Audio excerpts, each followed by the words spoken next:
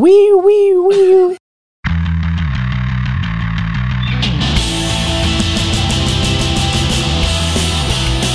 Well, speaking of Christmas, I brought you presents. Oh, I see that. I feel bad already. Why? I feel like I got you something. I got you cookies. Oh, and I brought you beer. That's not bad. Yeah. Beer works. Yeah. I'm always happy to receive beer. Well, since you asked about the beer right off the bat, let's talk about this. What do you think of this? It's Citra. So it's it's Citra, but the name of it is Mutatis Mutandis, and it's by Publius Ales or Publius. How do you say that? Yeah, I thought it said like mutation or something. It does actually. I mean, that's Latin. Do you know what the name Publius comes from, or Publius? How do you say that? How would you say that? I have no idea. Let's see. It was goodness gracious. Yeah, it was the pseudonym used by James Madison, Alexander Hamilton, and John Jay in writing the Federalist Papers. Ooh. Anyway, this guy's first of all, this is a homebrew. Is it? Yep. Who's homebrew? I don't know if I should say his name. Oh, okay. Local. I mean, you can. I already homebrewer. say the name of his homebrew company, Publius, or not. I don't think it's a company. Maybe it is. I don't know because he is a lawyer. Publius Ale Company. Okay. He's a lawyer, so it's like it's kind of a lawyerly thing there. And the name Mutatis Mutandis is like that's also that's actually one of the rare ones. I was talking to a couple of lawyers who had never even heard of that term, but it basically means if you see that like in a document like that's written up and marked up, it means that we're gonna change these things that we said we'd change or something like that. I don't know. No. But anyway, this is it's a series he has, and it's all about change. But basically, it's a single hop, so it's Citra is the only hop. And every time he makes this, that he changes what hop he uses. That's the part that.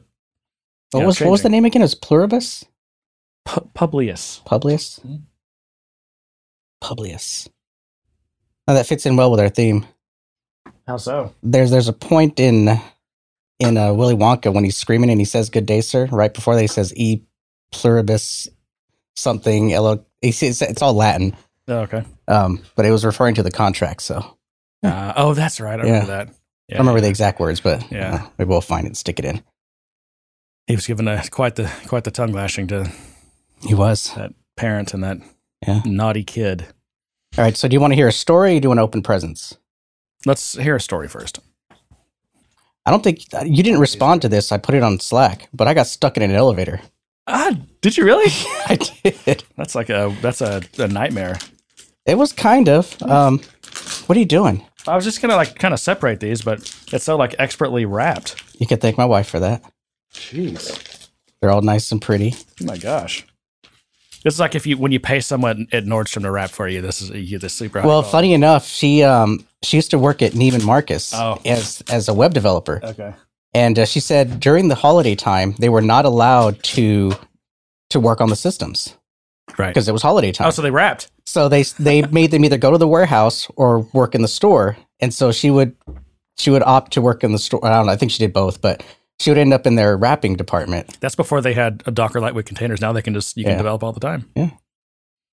You make an error, just roll forward. You have another deployment out in 30 seconds.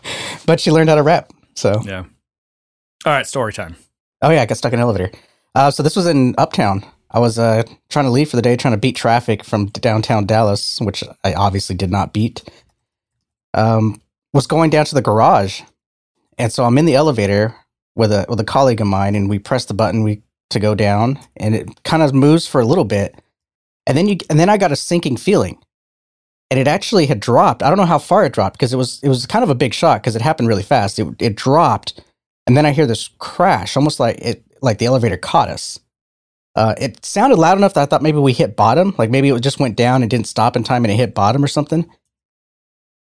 But it didn't, obviously. And for a moment there, we're standing there just kind of wondering what happened. Elevator's not moving, numbers aren't moving, and it's stuck. So we got to press all the buttons that you want to press, but you're not allowed to press. Right, yeah. You got to press the little alarm button. Yep. All that does is Did it work? It just makes a loud noise. It just went wee, wee, wee. It was just really annoying. You just press it, it just goes wee, wee. And so we did that a few times. But there's no way I could stand there and press that for any length of time. It just was annoying. So then we pressed the call button. It didn't work. There's nothing. Nothing happened. There was No no one ding. answers. There was nobody talking. We pressed it. We tried holding it, talking it, pressed it. Nothing. Yeah. So- That's all garbage. And so we're just Doesn't sitting ever there. work. It's so the only thing we could think of, and thankfully we still had bars. I only had one bar. He only had one bar. So we just called. Did you combine your bars together so you could get a call out? Yeah.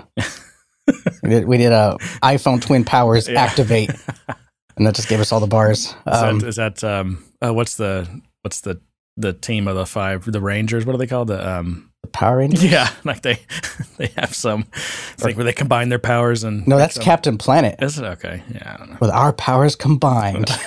Wow. I used to love Captain Planet. It was propaganda, but it was fun propaganda. They always made the business guy, the evil, just pure evil, wanting to pollute the planet. It's good stuff. Okay, so you guys are making calls to try to get out, right? Yeah, so we Call made 911. calls, and thankfully we had that option because no one ever responded to Did the that. fire department come out? No. No. But so the people we called were out making other calls to get in the building, and it turns out the guy that can come and help us out was here in Frisco. So he Might had have been in this building. The Tyson Krupp or whatever. yeah, it wasn't their It's not them, elevator. it's- I don't think it was their okay. elevator, but because it wasn't branded. Well, it was branded, but it wasn't them. Was it Otis? It wasn't branded with Otis either because we noticed that too. I'm trying to think of other elevator companies. Yeah, I don't know. Either way, he was up here in Frisco, and we're in Uptown. Great. So that's what took so long. We basically sat in an elevator for an hour. I couldn't imagine if it was any more of us. It was starting to get a little bit warm. Thankfully, I had my annual shower, so I wasn't ripe or anything. But yeah, we just sat there and just talked and got to know each other a little bit better. Wow. My biggest fear is that the thing's going to break and it's just going to slam to the basement. I don't have a fear of getting stuck in an elevator. Can't you? Now, is it true that like all elevators have that hatch on the top that you could like somehow? The thing is they're so tall. I don't think I could get up there. Yeah, I don't think there was a hatch because to get us out, they kind of raised us to another floor, and then there was like maybe a. Oops, There sorry, you go. Number 1, 2. I'm going for 3. There's maybe a 2-foot gap between the top and the bottom, so it's maybe just halfway up, and so we had to crawl up out of that onto the floor above. So that's how we got out. Wow. Well, I'm glad you made it, John. All right. So, hey, what do you think of this beer? I have to drink it. I think it's pretty damn good. No, I really like it. It's really good. Does it say what the 7? Okay, it's 7.8%. I was like, it's really luscious and it's got a lot of body to it. It has a lot of citrus, has a lot of body. It's got a bit of the hoppy bitter to it, but it's almost refreshing. It's kind of odd. It's not like a really heavy bitter. No, I get very minimal bitter. It's almost all fruit, fruitiness. It's really good. Yeah, that's he really makes good. amazing beers. He won some big Belgian contest like a year ago, but he does even. I think he does. There's 3. Yeah, he does several of these a year, but basically the big 50-gallon whiskey barrels. He'll do like wow. bourbon barrels. He does. He'll do. I'd like to he'll try make it. 50 gallons of beer and do a bourbon barrel aged stout. He's doing one right now. He just transferred all the beer. It was like it's probably like a 12 or 13% stout. It was in a bourbon barrel for 6 months, and he just transferred it into a rum barrel. It's going to spend 6 months in a rum barrel now. Oh wow. Yeah. So. Well, I'd like a bit of that. I'd like to try that. Oh yeah, and I've tried one. He had this one called. There was one called Odang, and it was like double barrel aged, I think, and it was amazing. And then he had one called Double Dang, and it was also a multiple barrel aged. It was like the same beer, but he took half of it and put it into to a second barrel for some more time. Yeah. So it was really, really good. All right. Well, I'm anxious. I'm like a kid on It's hard to get, Christmas though. morning. I want Yeah. you to open your presents.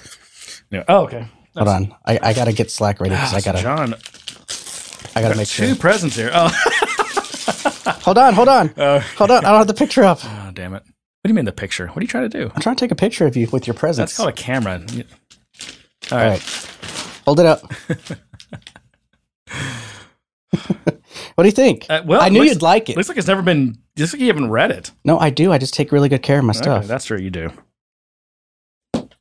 Design patterns. Have you read that one? Do you have that one? I do now because you just gave it back to me. Yeah, so the joke is that's Jeremy's book. Yeah. What's it called when you gift someone your gift back? Indian giver? No, that's not. No, that's when you give someone something, and then you take it back. Oh, yeah. Plus, that's very racist of you, John. It's non-PC of me. Nowadays, they're called Native American givers. I think I have Indian in me. Joke. That's a joke. I have Indian in me, so I'm allowed to say it. I bet you've had an Indian in you. All right. Hey, I want you to know this is these are, of course, you what? taped these, or Jody. Well, of course.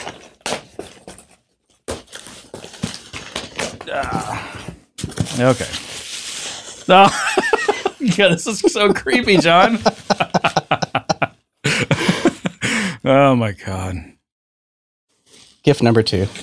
Actually, that's a stealth gift. Oh, that is so creepy. It's a stealth gift. Okay, we're gonna put this. Am I gonna have to hang that up? Yes. What is this? That's what your gift is. Wireless charger. So it's a photo frame that's a wireless charger. Oh, that is. Yeah. You just put your phone inside of the frame. Huh. And my phone does that? Yeah. It should, right? You have the new one, right? Is this like Qi or something? Qi compatible? I have the 10. Mine does it, so yours definitely should. Yeah. Huh. Yeah, I haven't gotten into the wireless charging thing yet. So, thank you. It's up to you to change that picture. You're going to be staring at Benioff. Oh, man. I think I should leave it. Tribute to our fearless leader, Daddy Benioff. That's a real photo. I had to actually download it and print it. Oh, what kind of photo do you... You're going to see the Look at me sitting there with my socks on. Well, at least you have pants on. That's true. You don't normally record with pants on. All right. Well, thank you, John. That was very nice. John's always you're always generous with the gifts. You're a thoughtful dude. That was just funny to me. I was going to put a picture of me, but I thought no, he'd like that. So I thought it has to be Benioff. Do we want to? I don't know what your topic docket looks like, but I've got a couple of things I want to talk about, and then I don't know if there's any news really or anything. There's actually I got a couple of news. There's things. A couple of news things, a couple of things I want to complain about. There's some we have some reviews, and we have a community topic. Oh my gosh! I know we got 2 of them. Reviews are just coming in. I'm feeling the love, John. Feel love. I feel like actually it reminds me that some people actually listen to this show. I also have as you know, I clipped several of our predictions from last year. We didn't do a prediction show this year, but had we done one, like I guess that would have been at the end of our previous show, then we would have probably reviewed those. But we didn't do predictions, and I don't even know if I have any really. So, we didn't do predictions last year. No, we did. We didn't do them we didn't do them recently. Oh, it's because I think we thought we were going to record the first of the year. Oh yeah, and we didn't. So. Anyway, but I did clip the ones from last year, so we can listen to those. Yeah, play those. Plus, I have a good excuse. I was sick. I was sick all through Christmas. Is the predictions, since I clipped them from last year, that's also a great cheap way of coming up with an episode because you get to recycle your old content. Oh yeah, it's awesome. Yep, that's how the pros do it. Well, I guess unless you object, I've got something to start with. Okay, which is now. Let me ask you this before I even start: have you gotten into or even kind of checked out Lightning web components yet? It's on my list. Okay, I really haven't either. I vaguely know what they are. I mean, I assume it's something much closer to other like popular web frameworks out there that are based fairly closely on web components. Because I think we talked about this last time, but even the frameworks that I've worked with it's very web component like.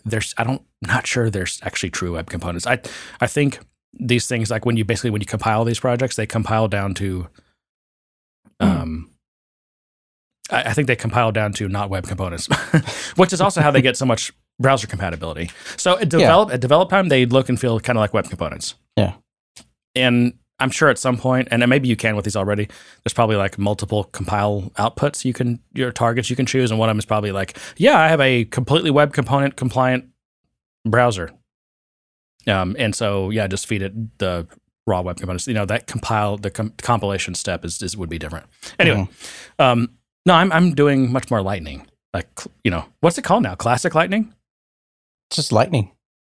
No, it's not even that. It's, again, Lightning means a million things. That we had Salesforce 1 Lightning. Do you remember that?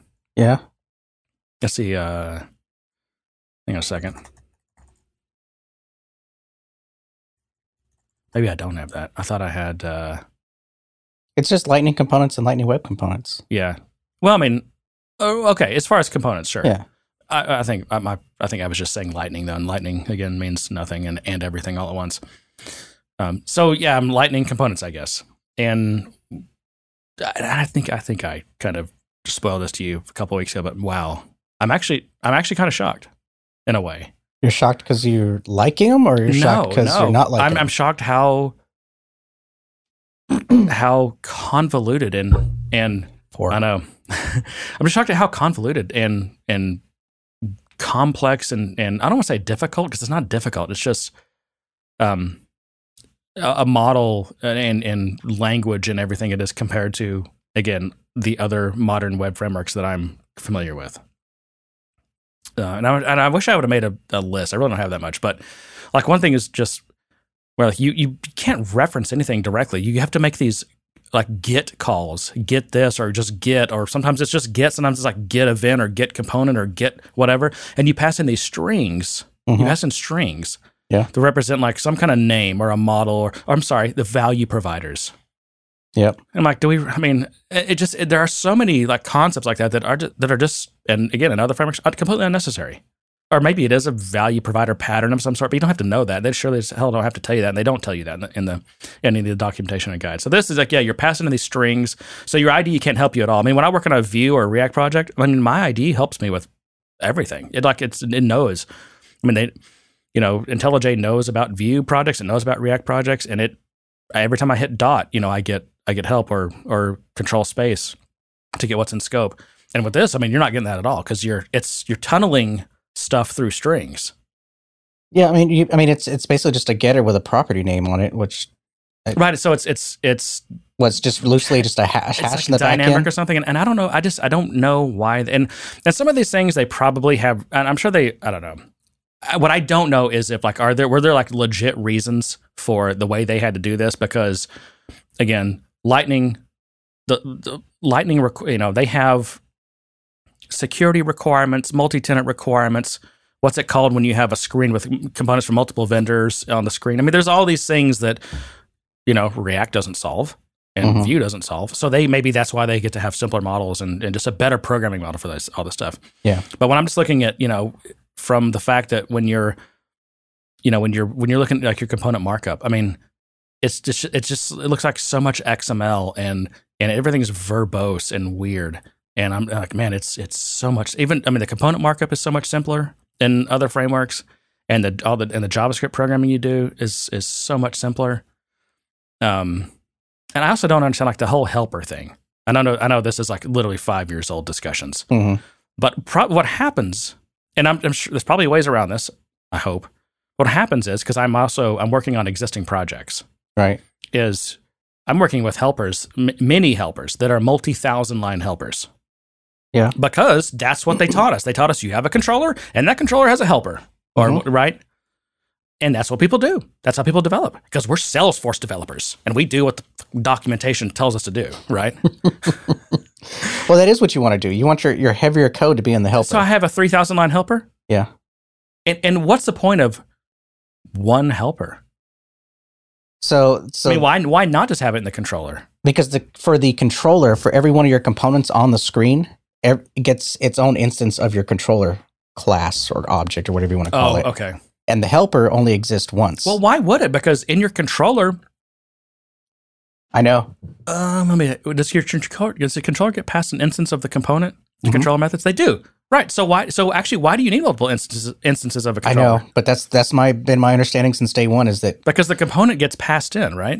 Yep. To any action, or what are they called? Action methods, or I'm not even sure what they're called. Action functions. Now, if you and it's tough to break that chain. Like for a while there, I was trying to essentially say, okay, my controller can be aware of the component, but I don't want my helper to be aware of the component, so I'll pass in the values that it needs. If it needs an ID or some value from the component, then I'll send that to a method on the helper and let it do its thing. But the problem is when you get stuff back and you need to send error messages and responds, now you have to start doing this event system or something. It gets really weird. And so I just started passing the component into the helper and letting it directly interact with the component, which I don't think is good. I don't if see I'm why. trying to create an abstraction here. I mean, your helper is a component helper. It seems natural that it would have you could pass in a reference to a component. Yeah, it just in trying to logically separate and draw a line and say, Right. okay, my controller should know about the front end interface, but my helper should not. And just in terms of just best practice encapsulation. Here's another one. Let's say you have a property. Let's say what are they called? Attribute. Sorry, component attribute. And let's say it's the type of it is an array of accounts. Mm-hmm. In your controller, you grab a reference. Of course, in the super crusty, pass in a string of the name of that property, of that attribute. You get a reference to that attribute. So now you have a reference, direct reference to that array of accounts, unless you add an account to it. Well, now you have to, even though you're still referencing that same array, you didn't make a copy of anything, you didn't have to call a set method again. Yep. Because it doesn't know, because it's not watching, it's not like proxying, or it's not a true like property, or there's nothing that fires that tells the Aura system that you've updated this and you need to check stuff and re-render stuff. Yeah, because when you call a get, you get a copy of that value. No, you don't. No, you do not. Yes, you do. No, you do not. When you call get? No, you don't. In a you don't controller? Get a copy. You get a direct reference to the thing. You are I've already even checked this. When you let's say you get, in this case, it's an array of accounts. When you do a get and it returns you something, that is a direct reference to the array. The reason why you have to call set after that, if you modify that array, is it's not resetting it. What you're doing is you're putting an event in the Aura loop or whatever that tells it to like, okay, now you need to like redraw some stuff and again, this is something with other web frameworks, like they're proxying all these things already basically with modern JavaScript properties. You can basically get notified of property changes, and you don't have to do any of that. And it's just it's very strange. And there's something else in the chat here. This is Chuck. He said, I didn't. He said, helpers, big, if your helper gets big, because again, that's what happens. The helper becomes a dumping ground for just everything, and it has a million. It's going to end up with tons of really long methods. Is what I'm seeing is very common in real world. And he said those should probably be split into actual JavaScript static resources. Now that's fine, except for my question is, what's the developer experience on putting JavaScript in static resources, and what's the edit, compile, refresh loop look like on that? Because on modern frameworks, I can edit any JavaScript file and hit save, and my browser immediately refreshes with a change.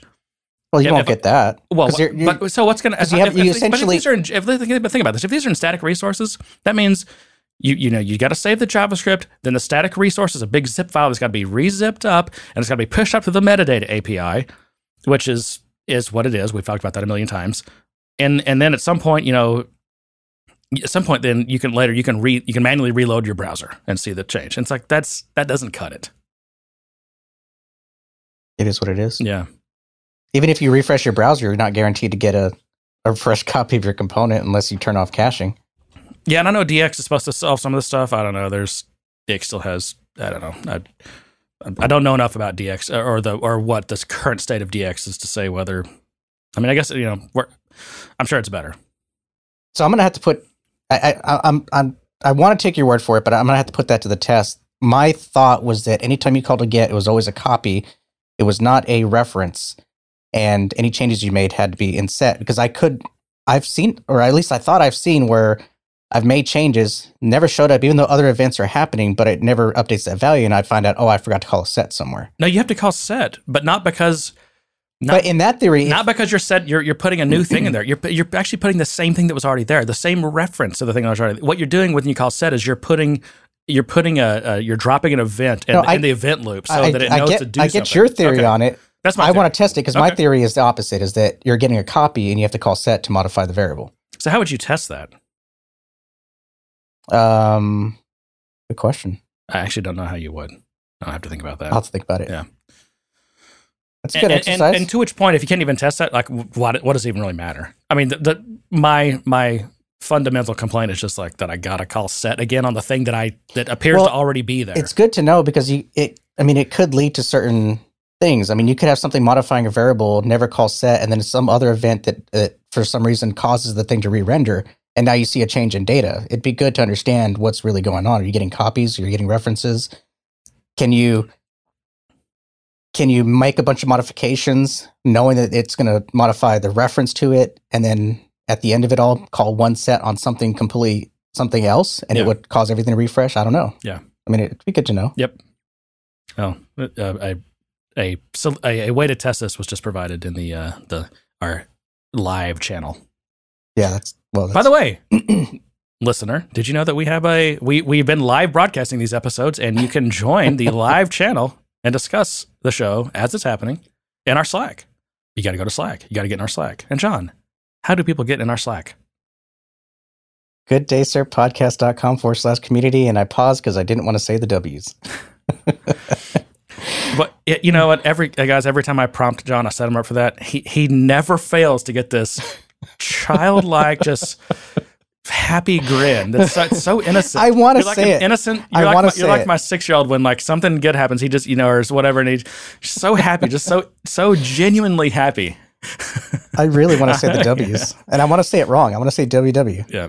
I don't know. I get a kick out of it. Okay, so let's see. What else do I have on? Oh wait, we weren't done with that. I was going to say something, and then you made me talk about. So testing else. The whether you have to like set variables or attributes that you just got. Yeah, it's not ringing a bell. All right, move on. The other thing is like this. Someone at Salesforce, I don't know who. I would like to know. Is obsessed with the letter C. It's just C for component. It's C for cookie. C for component. C for controller. C is the default XML namespace for your components. Even the Trailhead makes fun of the fact they use C for everything. Well, C and V. Yeah, there's V for some reason. What does V stand for? It's the variable. We don't even know. It's the view, but it's basically the variable. I don't know. It's view state essentially. Yeah, view state's probably good. Yeah. I mean, I don't know. I mean, again, Lightning, way, it's definitely a modern experience for the end user compared to, the old, good old, every action you do completely reloads the page. But man, the developer experience is, and thank God, I feel like I'm getting in this at the right time because we're going to have Lightning web components. Yeah. But it's just like if you would have like gotten into iOS programming like a couple of years ago. Like, yeah, you're going to learn Swift. That's what gets so much better. Or, the programming model's better. You don't have to deal with like a C-like language anymore. But you still got to learn Objective-C because like every iOS code, all the iOS code in the world that's out there is in Objective-C. And it's just, you're still going to have to deal with a lot of Objective-C, basically. So you got to learn both. And that's where I'm at right now. It's like, yep. Yeah. Anyway. Oh, and the other thing is like your Lightning components, as with Apex, I guess Salesforce just wants to be consistent here. You have one namespace for all your components. There's no organizing components. No, there isn't. And again, this is compounded by all these third parties. And so when you go into your org and you look at your managed packages, or whatever. When you go into your org and you look at Apex components or Lightning components, it's just impossible. Just forget it. Unless your org's brand new and you've not done anything yet, you're not going to find anything. Yeah. And your naming conventions, it's just. Yeah, I've got, even on some I won't say non-trivial, but even smaller projects where I have a number of components. Some of them are just child components that don't ever have a top level rendering to it, but just the tree of it just keeps going and going and going. It's huge. Yeah. And don't get me started on trying to rename a component. It just doesn't work. I learned that. Yeah. In fact, one of the trailheads I was doing was it was a camping list app or component. I'm sure many people listening know exactly what I'm talking about. Jeremy, They probably done this. Let me take this moment to congratulate you on doing your trails. Hey, I'm up to like 12 badges. Go get your badges. I know. Go exactly. get your badges. I'm up to like 12. And I noticed that I think at 25. So I got something at 10. I think I'm an adventurer or something like that. And at 25, I'm get something else, mountaineer or something. Go get your badges. So yeah, I'm getting badges. I thought, okay, I want to learn some new stuff. I might as well do the trail. Well, first of all, I work for a partner now, and I've got to do this. In fact, I have to become a mountaineer. Yeah, and it's actually good if I do. What's it, 100 Ranger or something like that? Something like that. Yeah, I got to do the same thing. So it's just part of the thing. I got to do it. Yep. And speaking of that, I do have some. I've just noticed with Trailhead that and you can tell you can tell that different modules have different authors, but some of them are just too cute by half. What is that? I took a screenshot of one, like there's this one part I got to where, and the emoji to word ratio was out of control. I mean, every sentence had like 3 or 4 emoji. I'm like, what is going on here? But yeah, I mean, and there'll be like 3 or 4 paragraphs of just cutesy, like they were trying to explain like just like callback something. And it was like this couple of pages on what Carly Rae or whatever the girl's name that does the call me maybe, like you don't call me, I'll call you, or what. I'm just like, and again, and I know that, I'm not the audience probably for a lot of this stuff because Salesforce doesn't care about me. They want to get hairdressers into the Salesforce business. And so that's fine. But I'm trying to do these. I have to do these trailheads now. It's part of my job. But also, like, I kind of wanted, like, this is trailheads, like probably the biggest thing. One of the most important initiatives to sell to Salesforce over the past several years has been Trailhead. Yeah. And so I'm like, okay, I want to, I should really dive into this. It's been years and I've avoided it. I should just check it out, and then give it a fair chance. And I am. It's overall, it's fairly impressive. I mean, it is fun. I mean, it's more fun than most others. I mean, compare it to the types of things that came before this. WebAssessor is a perfect example of that. Yeah. That's the type of LMSs we've been dealing with. Yep. And I know there's other newer ones that are much more friendly than WebAssessor. WebAssessor is truly out of I used to work for a company 2000s. that did a bunch of LMS stuff, CD-ROM training and all that kind of stuff. Oh, yeah. Those are fun days. But yeah, it's just, I do wish they would. It's just a lot of fluff, and I'm trying to get through these. I've got work I've got to do. I mean, I've got more work than I can get done in a day. But I'm also trying to get these trailheads done, and it's just so much fluff. I find myself I'm skipping, reading whole paragraphs because I've gotten to where I can like speed read and tell whether it's fluff or whether there's something there I need. Oh yeah. And then I'm just like, I wish I could just go to the docs. I mean, I was looking at the Lightning, like his Lightning Components guide or the Lightning Developer guide, whatever it's called. And that's right up my alley. That's how I learn. I just sit down with the freaking, I RTFM, right? I mean, that's my way of too. Me too. I'd rather just sit down with the docs. I mean, I like having hands-on experience and I like getting in there and trying to play with it and everything. But in terms of just my knowledge absorption, I like reading it because I'll read it. I'll kind of skim read it first and then I'll go back and read it again and try to pick up more details on the second or third round. But that's just how I absorb it. I don't like this guided step by step. I mean, others might be able to work that way, but not me. And you're leaving. I got a vamp because Jeremy's trying to find more beer. Let's do this one. Good job vamping, John. That's what you call Buddhist monk vamping. I was meditating. Yeah, it's great. It's great for podcasts and radio shows. So, good job there. That air just gets cut out, right? Yeah, absolutely. I mean, if they're using Overcast, yeah, exactly. that's a requirement. If you want to listen to the show, you have to use Overcast. I think there's some automated way I could actually do that. Like any silence is longer than a certain amount. I think you can. No, I'm just saying, yeah. I think I saw that option somewhere. Forget it. Forget about it. But I'm enjoying learning. My Lightning stuff. It's just I'm looking forward to web components, LWC. Yeah, there's a ton of stuff that I want to get into that I just it seems like the more. So like this is just another thing to add on to my list of things that I've been wanting to get to that I haven't been able to. I started out this year thinking I was going to get really organized and everything, and I didn't. Got sick. So I didn't spend any time trying to get organized or anything. So I don't know. I wouldn't call it a resolution, but I know that there are things that I've been avoiding spending some time with that I'd like to, but I can't. And so it's just a matter of trying to find the time to do that. There you go. One thing I do want to try to find time to do is spend a little bit less time with technology, and that kind of conflicts with my need to learn more technology.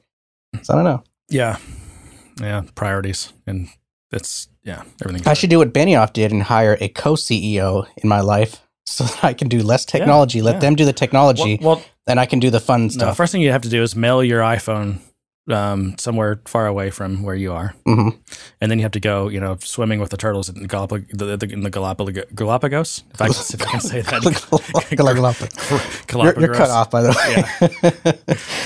Yeah. have had a half a beer and already have yak tongue. Say Galapagos again. Galapagos again. Oh, You like it when someone else stumbles over a word, don't you, John? I do. I feel better. And better about yourself. Yes, I'm usually the one stumbling. You know my brother-in-law Nathan. Have you met him before? Sarah's brother. Anyway, he brought me this over the break. So this is actually probably not super fresh now, but it's actually it looks pretty good. But this is so a little bit of beer backstory here. This New England IPA category, it's been controversial, but finally I guess it's the Brewers Association that controls these. Well, okay. So there's a contest every year that I think is run by the Brewers Association called the Great American Beer Festival. Mm-hmm. It's the biggest event for breweries.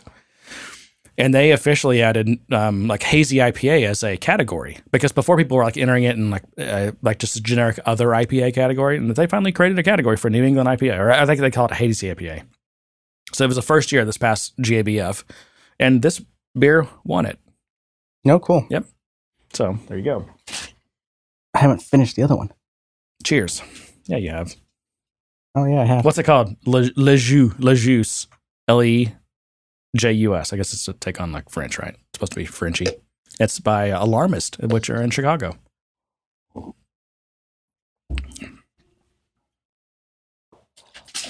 right, great. Love the dead air. All right, what else, John? When I was doing these trailheads. Better suck on that. I was trying not to suck that down. I was trying not to bump the mic, so I couldn't do the proper pour. Yeah. I've been using Dev Console just for the little quick trailhead things. You know, when you because I've been doing that trailhead playground feature where it spins up a little dev org for you. Mm-hmm. By the way, I've been burning through those because it's like by far the easiest way to get a dev org. It's the only way to get a dev org that. Well, actually, there's two ways. There are two ways to get it that I know of to get a dev org that doesn't require you filling out a lead gen form. Which, by the way, you fill those out and you will get phone calls and emails. I should read you these emails I'm getting from these Salesforce account executives. What do you put down for the company? I think Valeris. Oh, see, I put independent, and I don't ever get anything. Oh, I should do that. I should put unemployed. Yeah. No, just put independent. Independent? Okay. Yeah. Hairdresser. I've never gotten a call from those lead gens, and I have, I have probably about 3 of them that are still active. Oh, yeah. No, I have to.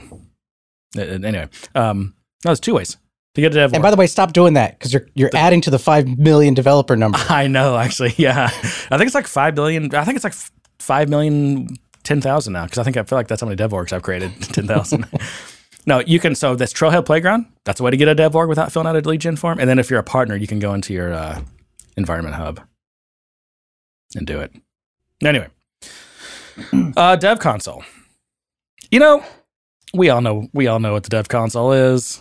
We know that it is what it is. I'll just leave it at that. But it's funny, like, no matter how much I use it, I still like when I get a bunch of tabs open of stuff. I'll know without a doubt. At least once every time I use it, I'll hit Command W to try to start closing those tabs, and of course, it closes the whole damn browser window. It closes the whole Dev Console out. Oh yeah, because they're not capturing that to do anything with it. Maybe there's a special shortcut. I'm sure there is. Well, those aren't browser tabs though. I know, but I feel like they're tabs. I feel like I should hit Command W. It's muscle memory. I don't even. Oh, okay. It bypasses my brain. It's like right into my fingers. You know. Yeah. It just does it. Why do you have so many tabs? But I'm sure I should go read the EXTJS documentation because there's probably some. There's probably a shortcut. Like a proprietary shortcut for closing those. But the thing that really bothers me is, especially when I'm, into like, I don't know, unit 6 of some Lightning component module, is I've got all these tabs open now and I can't rearrange them. Oh. And what's worse is like, I'll have like component A open and then I'll open component B. And on component A, I want to open its helper. So I click the helper thing, but it opens it after the component. So I'll have the component A helper that's open like on the other side of the component B tab. And so you can't organize these. So it's just kind of, so I was getting to where I'd close all the tabs and like reopen them in order. And like, God, this is 2019 and this is what I'm doing. Oh. Can't believe you just said that. Yep. 2019. I totally, I know. You believe that? I forgot what I was going to say. So I was doing that camping list. Uh-huh. And I can guess because I'm I'm a Salesforce developer. I want to type campaign list. So I kept typing campaign list. So half of my components are named like campaign list something, and I'm like, oh, I'll just rename it. Oh no, I won't. You can't rename, right? You can keeping consistent with Salesforce technology. You can, but it's difficult because you can modify. No renaming. You can modify the bundle, but then you can change the name of the bundle, but then you have to change the name of every. So your JavaScript, CSS, and all those file names to match. But you also have to go into the metadata and change it there as well. But even then, it doesn't seem to be safe. It still seems to forget what it is or give you issues. So I just create a new component and copy and paste all my stuff into it, and then delete the old one. Not the best way to do it, but yeah. Which sucks because our only way of organizing these things is naming convention. And in this case, I was working on a portal. And so when I was starting the development of the portal had a name. And then the name changed. And then the name changed with branding. I'm like, crap. Yeah. So then I tried to change everything to match it. And it just got crazy. I got to the point where I stopped trying. Well, but that's the exact reason why, if you've ever had to work with the, like, for example, it's in the metadata. And also I think it's in some Apex. Oh, not Apex. What are, I guess they're S objects. But communities were originally, you can obviously tell, were called networks originally. Yeah, there's still that network. And so it's still like network is everywhere. Which I can never get to work correctly. I never know what context it needs to be in for it to work. It's weird because networks, the networks have a very strong firewall associated with them. And there's certain things like chatter groups and stuff are one of these things that are very decidedly on one side or another of various firewalls. Yeah. Like a chatter group that's not in a network is in your internal org and only in your internal org. Like they're on, they're one of those things, they can't span, networks essentially, if we're going to call them that. But it's weird because I don't feel like there's a definitive list of like, what are the things that, like, when you create it, it's in a certain network and it never will be moved or it can't flow out to other things, like which, because obviously, accounts aren't like that and tons of things aren't like that, but certain things are. Files are like that. Files are, really. Yeah. So you create a file in it, either internal, it's either in your null network or it's in a specific network. And it just, once it's there and it's never moving. Depending on who originated that file, depends on its visibility and access and how it can be moved across between those internal, external boundaries. It's kind of crazy. Which sucks because a lot of the companies I've been working with, their big need for communities and things like that is to be able to receive files from their customers. They basically have this thing of things they need from their customers, and they need them to upload files, and they want those files to come in, but those files are sensitive, so they want them secured. And once you start trying to apply security to those files, then it really gets crazy. So it's that's a mess I'm not interested in. Yeah. Another thing. I had a note here that like Aura event types are all caps. I don't think it was event types. I think, it is. You create events, they're either component or application. And I don't know if this is required or not, but you have to create, when you actually, I guess, create an event, a new event type, you give it like a type of either component or application. Yeah. And that's always in all caps. I'm just like, why is it in all caps? Is that just convention or because I haven't tried actually. Is it all caps? And like in the examples it is. I don't think it has to be. It doesn't have to be, okay. I've set up a few. Yeah. And it didn't have to be all caps. Right.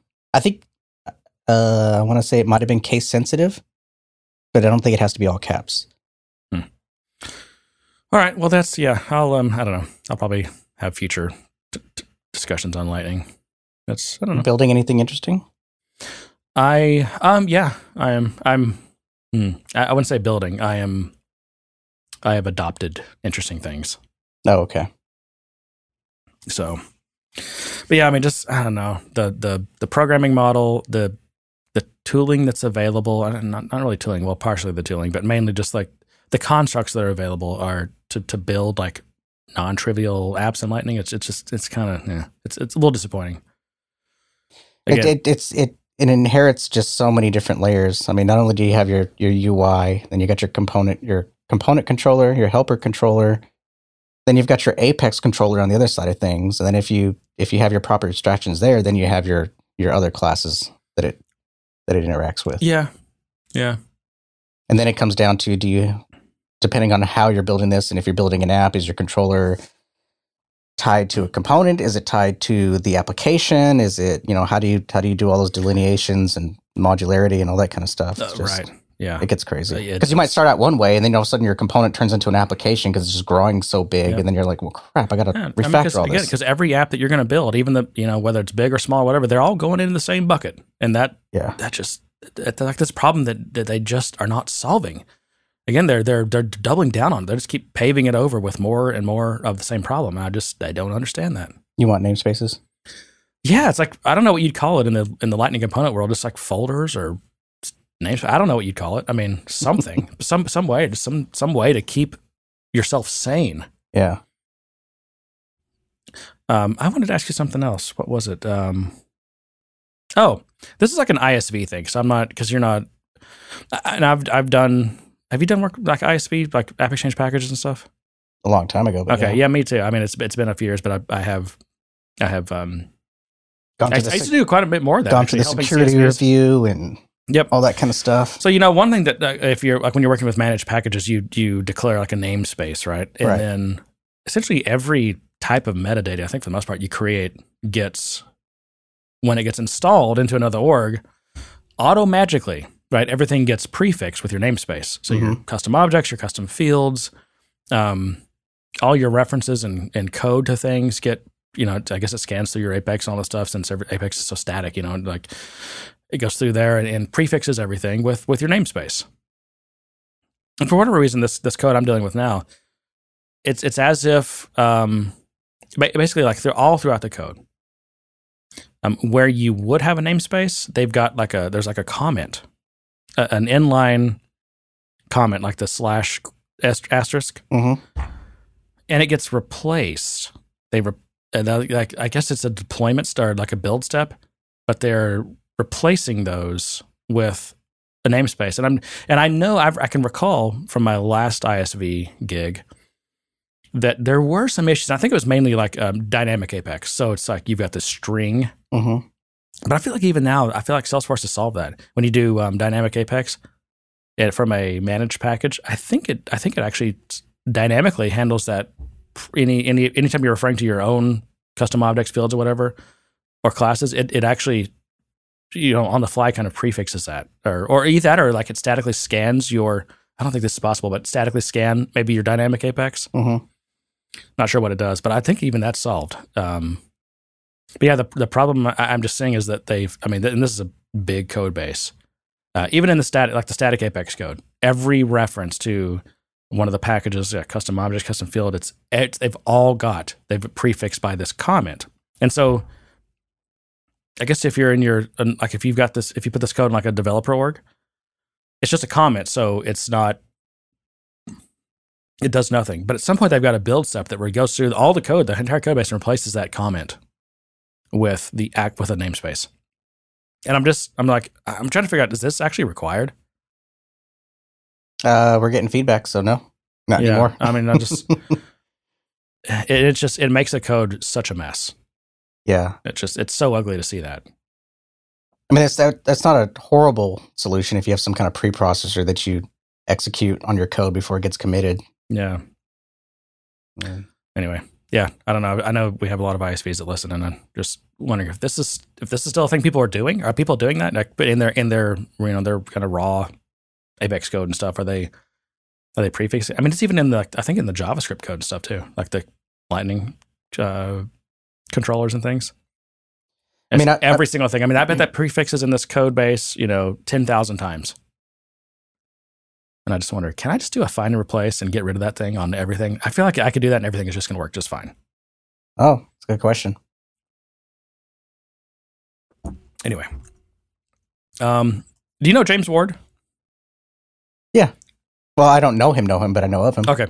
So he was most recently he's worked at Salesforce for a while. Yeah. He worked at Heroku for, I want to say a year or two, something like that.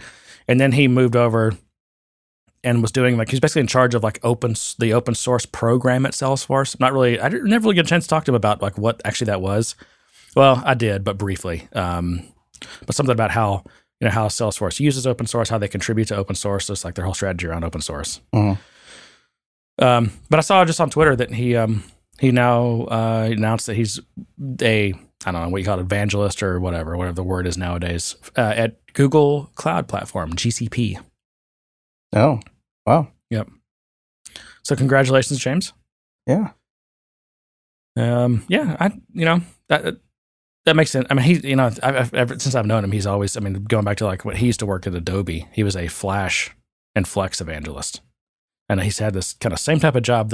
In fact, I think the open source program manager was the most different of those. It was a little bit different than the other roles, but I think he's back doing, the evangelist stuff for GCP this time, which is kind of exciting. I mean, GCP is, I don't have much experience with it. I've toyed with it, and I've always followed the news, and I've actually followed a couple of Google developer podcasts that are run by people that work at GCP. It's really fascinating. I mean, they're doing really, really interesting stuff, and in certain areas, I think they're beating the pants off of some of the other ones. I mean, because the three main clouds, right? Azure, AWS, and GCP. At least in my mind, they've each got different things they're kind of strong at, and GCP's definitely got some they're strong at. So yeah. Let's see. We have the new. I guess they come out with this the beginning of every year, but the new TOB Programming Language Popularity Index. Oh, is that out? Yeah, I didn't think it was out for another couple of weeks. That was like in February. I never know when it comes out until like I see it in the news. I'm like, oh yeah, I forgot about there's this meaningless programming language ranking thing. But it's always fun to see where Apex falls or does not fall. So there was one language that just shot up. Would you like to take a guess at what it was? One language that's shot up. I think I know what it is, but I don't remember what it's called. That's my out. Yeah, I think you're probably not right because I know you know what this is called. So it was Python. Okay, yeah, no, I'm right. All right. Yeah, it's up. It's up more than any other language at 3.6%. You know, it was up almost as much. Probably came in second place in terms of change. Visual Basic.net up 3.2% to the number 5 spot. Why is that? I have no idea. It's funny because I don't disagree with the popularity of Python because a lot of these coding... You know who I just sounded like there? Who? I have no idea. He has no idea. I don't have no idea. But a lot of these kid coding schools have been focusing on Python. Well, it's been a learning language for forever. I got a buddy who lives in California that I've known for at least 10 years. And he's always involved in teaching kids. He's like these programs to teach kids. I mean, he's doing that before that was like the thing to do. He's always had a passion for teaching kids how to program. And I think he's always used Python for that. But universities, that's been like one of the main learning languages, and like when you go through a CS program, Python is one of the leading languages to. I just thought it got kind of shoved to the side with JavaScript. Now the reason it's shooting up so much is because it's a pretty good. It's popular with statisticians and these machine learning people. That makes sense. Yeah. So it's really shot up. This also surprises me. I don't. Maybe it shouldn't surprise me, but Java up 2.7%. I mean, it's number one.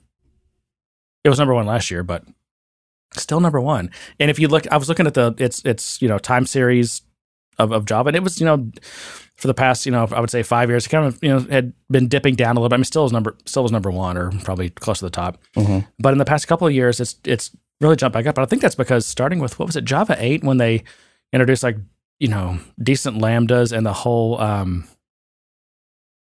the new collection framework to support streaming. Sorry, the streaming framework. I don't mean like IO streams, but like event streaming, almost like reactive style programming. It was really started with that, and then also the fact that Java is now. I mean, in the past, like you'd go years without a new major Java release.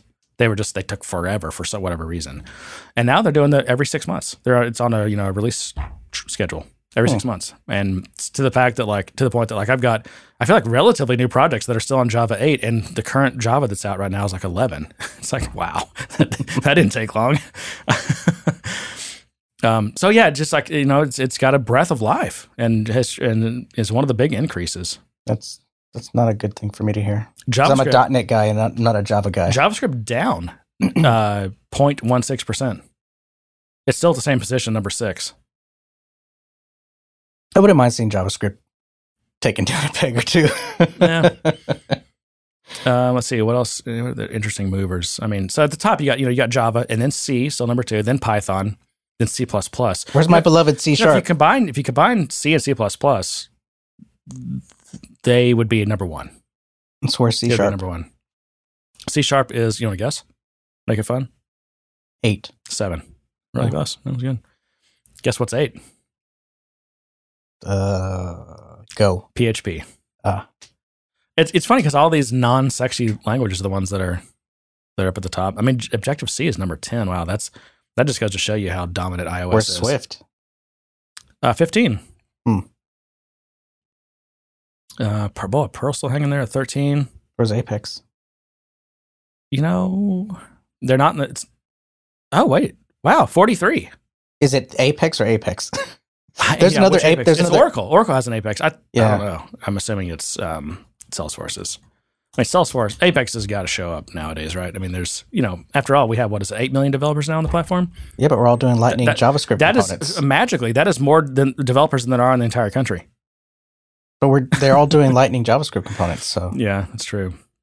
they're not doing Oh, Apex. the ABAP or ABAP, whatever the SAP language, Uh-huh. that's number 27 still. That's crazy. So you got far more ABAP programmers than you do Apex programmers. I guess, I don't know, I forget how big SAP is. They're pretty giant. Hey, Yeah. Groovy 21. I wonder if that's up or down. It doesn't say. Yeah. Anyway, that's fun. What else? What is it? Oh, C is, gosh, wow. So, I said that Java has had a kind of a renaissance. Actually, since looks like about halfway through 2017, Mhm. really it changed direction and started going up. So did C, and C is up big time from 2017. It's got to be optimization for machine learning or Nope. You know what it IoT is? devices. It's IoT. Boom. There you go. Yeah. It's IoT.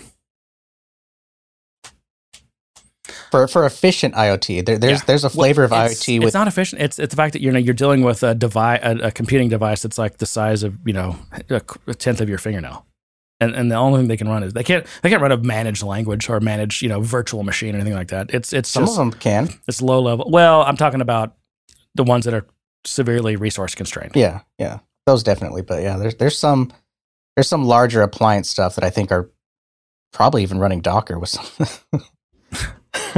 I think there is a tool that lets you kind of flash and manage Docker IoT devices. I think I heard it on a podcast some time ago. I meant to look into it. What do we want to get in? I know I'm dominating. So That's fine. You can dominate. I'm gonna sit here and I don't want to dominate. I want this to be an equal. I want equal rights on the show. This is an equal rights show. Oh, I don't know about that. We have some. I do want to get to the reviews. And Let's do those. Let's do reviews, and then I don't have anything else that's like burning a hole in my face. Well, let's talk about this topic, and I want to keep it completely anonymous because it's such a rumor mill topic, and I just want to get your thoughts on it. But it's this idea that, and we've kind of talked about this before on numerous occasions, the fact that you're in Salesforce's playground, they can move your cheese whenever they want. Sure. Oh, and they will. They will. I mean, they're a for-profit company, and they're all about their shareholders, regardless of what they say. Yep. Stakeholders. I mean shareholders. Nope. Stakeholders. Stick with the message. Well, there's what they say, and then there's their actions, and they're always going to do what's best for their shareholders. And when you see them moving the cheese all the time and screwing with partners and all this kind of stuff, I mean, this is nothing unique to Salesforce. It's just companies are always going to change their. They have a partner program. It's always going to be shifted around and moved around to optimize the performance of the company. Yeah. That's their job. Yeah. It would be fiduciarily irresponsible for them not to do that. They have to do that. And I think as a partner, you kind of have to set yourself up as a differentiator, or at least provide a certain high level value add that makes it hard for lower level partners to compete with you, or even Salesforce themselves to compete with you. Oh, I know what you're going to talk about. This email we got about this, right? Yeah. Yeah. But I mean, again, it's such a rumor thing. I want to keep it all anonymous, even though. What do you want to read? I mean, or just like, I guess, paraphrase or Yeah, I'll summarize? paraphrase it. Yeah, I think paraphrase is the safest thing to do because it really is a rumor. So I don't want anybody to think this is a real thing or not, but we don't know. But it's the idea that Salesforce is looking to provide free implementation services, or at least bring more of the implementations in house to their internal PS team. Yeah, and when I read that, my first thought was, first of all, there's no way Salesforce can do that. They already have 30,000 employees, and professional services is a small part of the. It's like 5% or less, something like that. Mm-hmm. Why would they want to go and hire another $30,000 or $50,000 of employees and take a bunch of implementation business? They don't want to be in that business. It's not even, as I've said many times, partner business is nuts. It's not a good business to be in. Consulting is not a good business. The ISV is different. Consulting. ISV is a little different. Because I always think about, like, I always want to create residual income and be able to, like, leverage your investment. And with consulting, you're not, if you're doing like, not like building products or whatever that you're selling your intellectual property. If you're just like, you're essentially, billing by the hour consulting, I mean, you're not leveraging anything. No, but there's a lot of value in selling services, and that's just the service business model in general. I agree, but you don't get to up your rate from $200 an hour to $2,000 an hour because you get good at something. Whereas that kind of scale can happen in the product space. If you build good intellectual property and are able to leverage it, you can make that kind of money.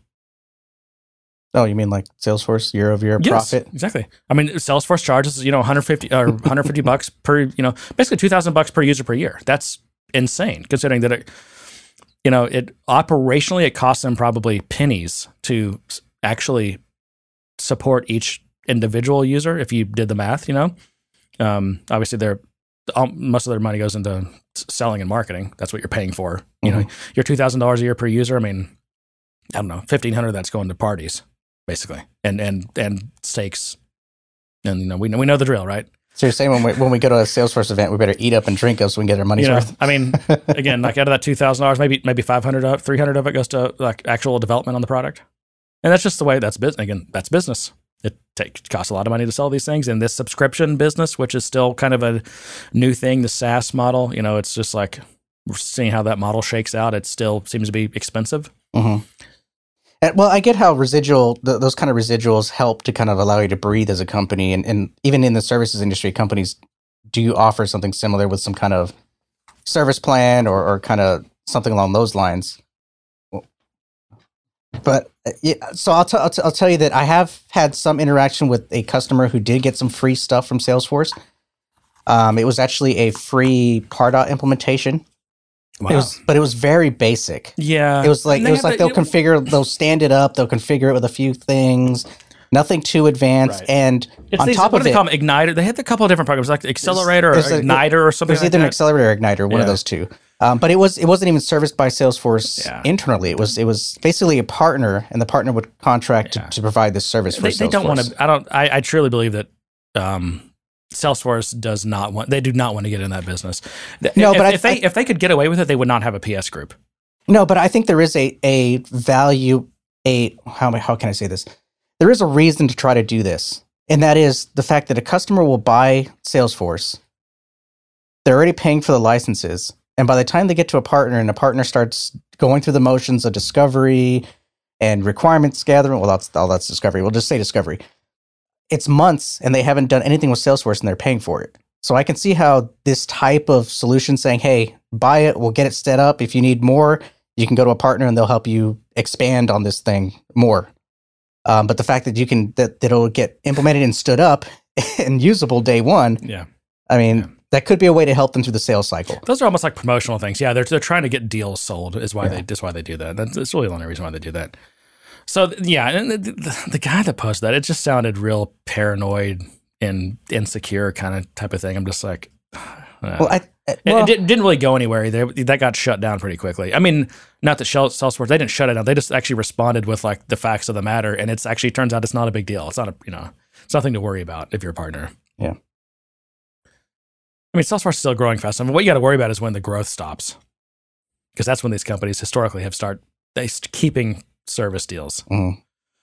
So I don't think we're there. But anyway, it's also, it was pointed out in the chat room here that, or the live channel of our Slack, But the way you scale consulting business is just like you scale up. You have more people. That's how you make more money, which I guess. But, I got in a little bit of a Twitter discussion the other day, which is, by the way, never a good thing. No. It stayed very civil, though. But it's basically, I made the comment that, consulting is just not a good business. And someone popped in and said, well, Accenture would beg to differ with that. They're doing like $80 billion a year all over the world or whatever. And I'm like, okay, well, let's look at that. Let's break that down. Salesforce has about $500,000 in revenue per employee. Okay. Accenture, who certainly employs lots of people that I know that make well into the six figures, multiple six figures. But on average, Accenture earns about, they have revenue, the revenue just like is about $80,000 per employee. Yeah, they do I think it's $40 billion a year in revenue, but they have like 500,000 employees. It's just not impressive. It's just not that valuable of a business. And I say that as someone in that business. I mean, you can make money, you can do well, and I'm not saying you can't. But I do actually, I believe that quality consulting doesn't scale. So it's not my goal to try to scale up a consulting business, something really big that I can become like a millionaire on. I mean, well, actually, I take that back. That'd be great. Actually, I want to do that.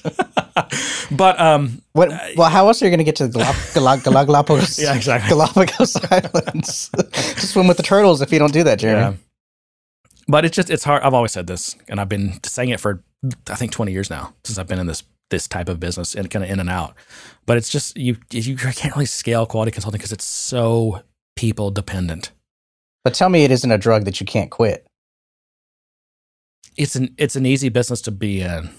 It's not an easy business to be good at because very few are good at it, and it's actually hard to be good. Yeah. And it always boils down to I don't want to care. I don't care about your amazing process that you think you have, or your unique IP on your implementation process, or how you're some BS about adoption or whatever. It just comes down to you've got to have good people. If you want to deliver the most value for your clients, you've got to have the best people. The best people, turns out, are expensive, which means you have to charge higher rates, which means you have to have clients. You have to find clients who understand why your rate's higher and know that it's such a good value and are willing to pay it. So, and this is everything I just said, every single one of those is hard. It's hard to find the right people. It's hard to get them to come work for you. It's hard to have enough money to pay them what they're due, what they can earn.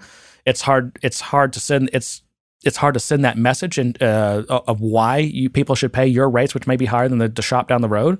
This is all hard. But it's a long-term process. It's just like reputation building and just being consistent, and you can't do it fast. And I've seen it so many times. These consulting companies that scale up fast, they just blow up. I mean, yeah, they're doing a lot of projects and they got a lot of revenue, and they're helping Salesforce sell licenses, which, by the way, is one of the most. If you're talking about Salesforce consulting, that's kind of what Salesforce cares about the most, right? But man, they're slinging shit. It's just so bad.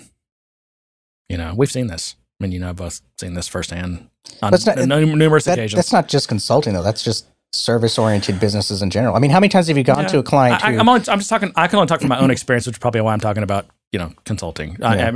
I'm sure these same like principles or whatever concepts apply to lots of things. Well, I mean, good people matter. I mean, I've been into countless clients, and but do I need good people to mow my lawn? Yes. Okay. There's a reason you mow your own lawn with a real mower that shoots poop everywhere. Projectile poops everywhere. Because you care about your lawn and how it's cut. I had to accept the fact that my lawn guys are going to go from my yard to my neighbor's yard, who does not pay for weed services. So all the weed seeds. So all their weed seeds come back to mine. I do the same thing now. In fact, even though we use the same service, we got them to come at different days. So at least we're not getting that fresh cut of all their weeds. But yes, it does matter. All right, John. Third beer of the show by Great Notion Brewing. I believe they're in Portland. This is double dry hopped IPA featuring Motueka hops, which is a New Zealand hop. And this beer I believe it's called Momo. Well, I just want to finish my point in saying that good people matter. It doesn't matter how great or elegant your process is. It takes really talented people, people who care about what they're doing or care about the end result to make it work. I've been to plenty of clients who are running their business off Excel. and they're successful and they're making money. They have a lot of pain points and they think systems like Salesforce will solve it for them. But the fact of the matter is, the fact that they're able to afford Salesforce is because all of those good people that help their business grow. Yeah, and if you can, I mean, right, it's $2,000 a year for a license for one person use Salesforce seems expensive, but if that provides you leverage with that person's time, it can be a very good trade-off. Anyway, all right. Well, I didn't really mean to get into that topic. I don't even know how we did that. You want to get to? Do you want to do reviews real quick? Sure. Okay, let's do those, and then we will review our our predictions from a year ago. Oh, say the best for last, huh? Yep. What's our time? We're in here at about hour and 10 minutes. Hour 15. Hour 15. Yep. I forgot I have the power now. You do have the power. You have a timer. I have the timer. All right, reviews. We got 2 of them, so thank you. Damn. This was back in December, so it's a Christmas gift. Let's keep it going. Yeah. Let's get some reviews. All right. These are both 5-star reviews, Jeremy. By the way. Oh, good. The only that's, by the way, the only type we accept. All others are rejected. I don't know. I like the bad ones because then you get all sad and you mope about them. I think we've still only gotten one bad one. And the thing that the reason that one hurt a little bit because I think it was sincere. That person even wrote us back later. I don't think we ever responded to them. I actually kind of feel bad about that because they sent us a thoughtful response after we talked about it on the show. But yeah, I mean, no, but yeah, we that's our filtering system failed to kick that one out of the system though. I think you got that fixed, didn't you? That's part of that service you pay for. Yes. I got to get us on that new system. Damn it. I was supposed to do that while I was off, but I got sick. Anyways, excuses. So first review, titled is Love These Guys. This is from Bastion, 1987. Says, this is my favorite podcast on iTunes, period. Wow. I like that. Unless we're the only podcast you listen to. Exactly. That's like, I go around telling my son, you're my favorite son. I go around telling my daughter, you're my favorite daughter. And I'm glad I only have one of each because then I could say that. Yeah, I've never heard that joke before. Oh, you can't say that to your kids. Can't say it. No, but I can tell Graham he's my favorite big boy. Oh. Or you could say he's your favorite Graham. Well, that's kind of lame, right? Yeah, it's uncle jokes. Yeah. I said, this is my favorite podcast on iTunes, period. How they can make a somewhat dull topic, parentheses, Salesforce dev, and make it interesting and funny and create excitement for me to listen is absolutely amazing in my opinion. These guys could have a great thing here. We just need to share it as fans. Thank you for taking the time to do this, Jeremy and John. And thank you. Yeah, that's very nice. I'm flattered. Is that the right word? I feel like I am. Yeah. That's good. And I totally agree with Bastion 17 or whatever their name was. You've got to share this with your friends, with people who you think would get it, would understand it, or maybe who need to be nudged a little bit. Like they're kind of like, I think they might get it, but they need to be awoken. Just need to show them. Wait, is it awoken or is it now woked? They need to be woked. I think it's woked. Yeah, I'm not in with the lingo. I've been annoying I found the greatest thing. I randomly said IRL to my daughter, and she knew what you meant, right? She knew what I meant, but she knew, and she was annoyed by it because she knew I was trying to be cool. Oh. And when I found out it annoyed her, I have been saying IRL for like the last few weeks and annoying the hell out of her. It's been fun. She hates me, but you should start sending her lots of texts with lots of different emojis. I've just been ending every sentence with IRL. Communicate with her. We're going to go to the store IRL. It's time for bed IRL. Oh, it's been fun. All right, let's go to this next one. It's titled The Perspective I Need Plus Fun. This is from Shane Cloud. It says, I usually learn something about the platform, a problem I'll hit eventually, how the company I work for, Salesforce, is perceived, or something that needs solving. Honest feedback is good. The Slack group is great. Haven't tried this new live thing they started doing, but one of these days it could happen. Works as a good replacement for the very occasional code coverage podcast. Also makes me want beer. Yeah, we want more code coverage, guys. I know you guys listen. Yeah, no, I would say code coverage is like my favorite Salesforce podcast. Yeah. That's good. So this is a Salesforce employee? Is that what they said? Yeah, they're my employer, Salesforce. So we do have, we got quite a few Salesforce employees just based on anecdotally seeing them in the Slack and stuff. Yeah, they chime in to make sure we're not. Right. Oh, there's still one person in particular that feels that we get a lot of things wrong. And I think they actually offered to come on, but I need to follow up with them and take them up on that. Yeah. We do. Oh yeah, no, I'm sure I got a ton of things wrong. I have no doubt about that. Let's just kind of clear the air here. We're just a couple of guys sitting here drinking a beer and having a conversation. Exactly. We're not pretending to be subject matter experts that know everything in and out of the platform. We're just sharing our experiences. Right. My thoughts and opinions and everything are colored by my own experiences, the thing, and my path through life. And I'm sure I get a lot of things wrong. Anyway, well, thank you. I love it that we got 2 reviews. All right, we ready to do predictions, John? Let's do them. I'm afraid VLC is going to roll right through one file to the next one, but I'll try to stop it. Okay, here's the first one. Oops. Oh, no, hang on. That's a wrong audio device. Let's see if I can switch this. Live. 2018, that Apex will get namespaces.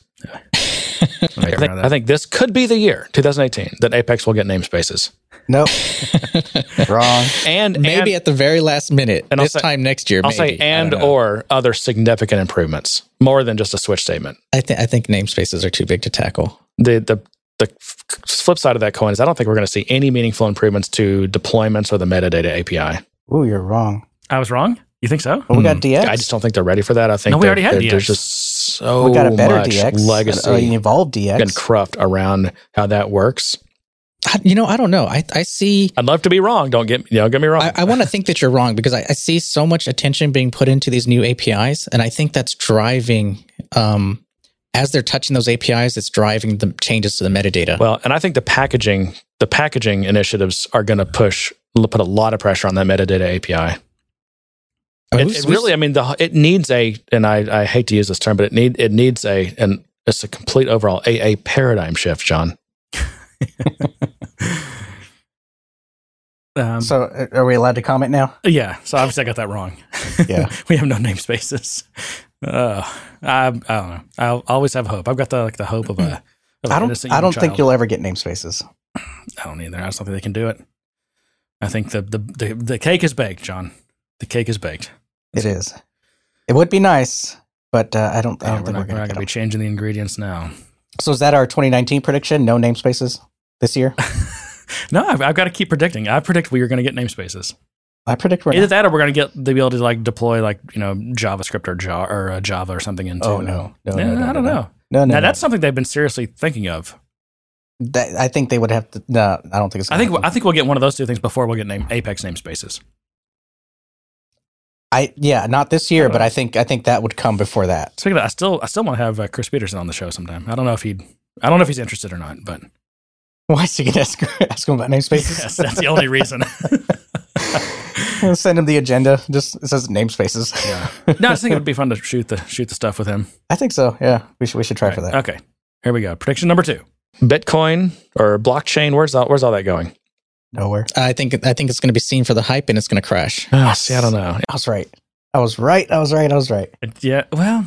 Yes. I don't know. Not only is it just crashing from a hype perspective, but it's crashing from a practical perspective.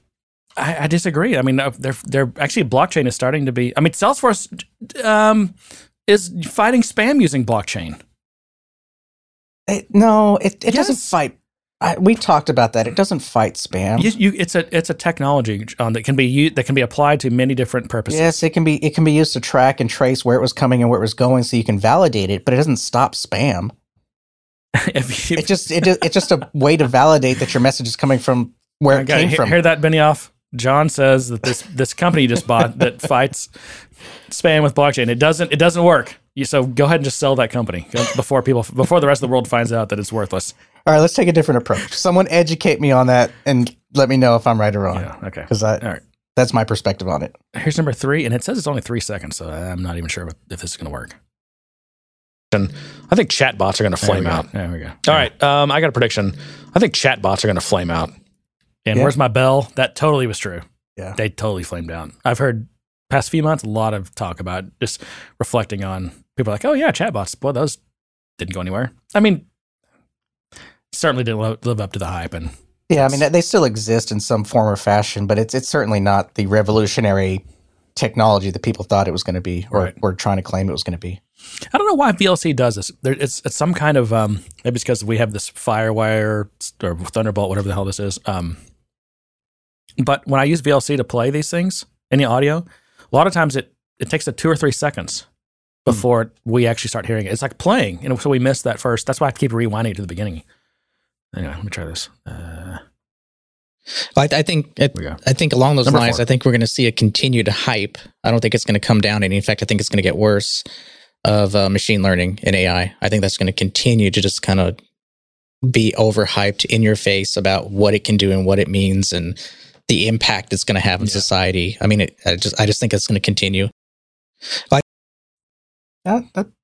still a fair. Yep. Yeah. Okay. Continues to be overhyped. Yep. All right, number 5. IoT. I do, however, think that IoT is going to continue to decline in terms of popularity. I think IoT was overblown. Yeah. I think IoT was overblown in terms of how companies were going to be able to wield it and get value from it. Yeah. I mean, it's definitely a valuable thing. It's one of those things that I think people were like, oh, let's get IoT. We got to get IoT. And someone asked, well, why do we need IoT? How's it going to help us? I don't know. Just get IoT. Yeah.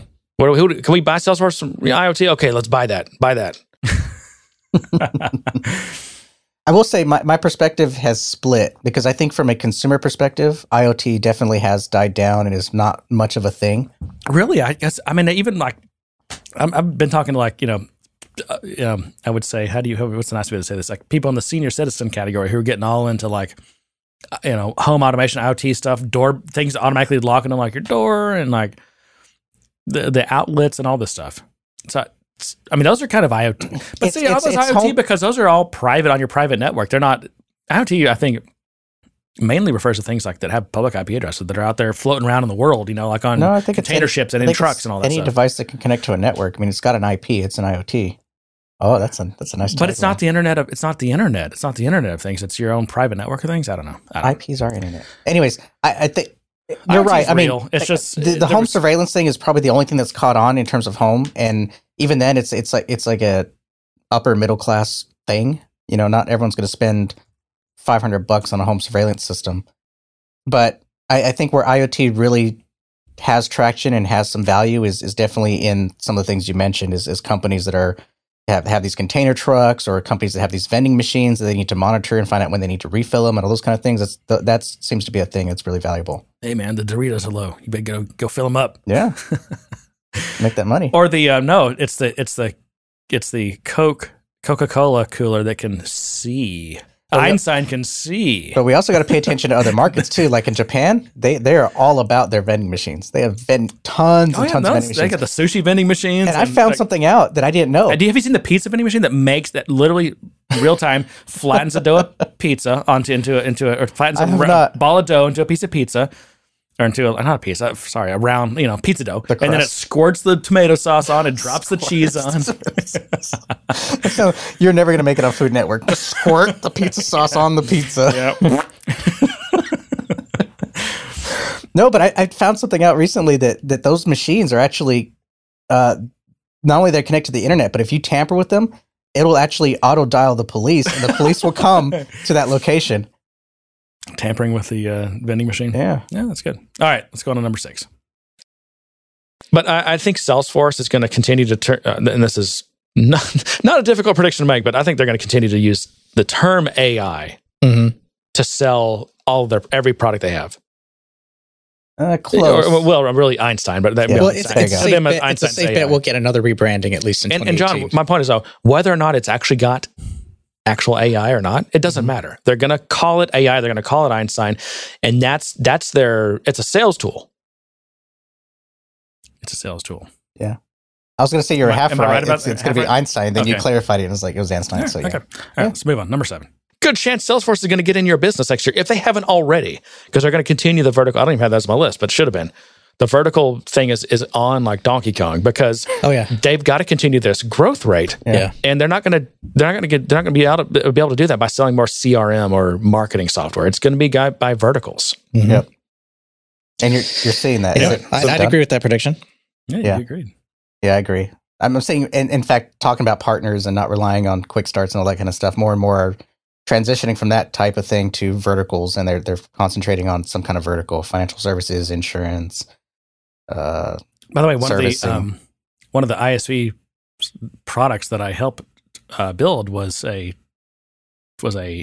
wealth management vertical in the wealth management vertical, and Salesforce has gotten all up in their space. Mm-hmm. They're still around though. Yeah, it's just one of those things. All right, number 8. But my final thing on Docker was, I think they blew their opportunity, so I think they're going to get devalued to the point that they're going to be a big takeover target and someone's going to buy them. Didn't happen. But I think they blew their opportunity. Sorry. I think that could happen this year, though. Yeah, why haven't they been bought? It just seems like, I don't know. I mean, all the innovation is happening around Docker, not within Docker. Like all the Docker ecosystem. Yeah, that's true. But not... I just, for some reason in my head, I'm thinking Amazon. Kubernetes and Knative and all this stuff and Mesos and all these... on what's Red Hat's? Redshift? No, what's the Red Hat's whole container orchestration thing? Anyway, it's basically a packaging of Kubernetes, whatever it's called. I think it's OpenShift.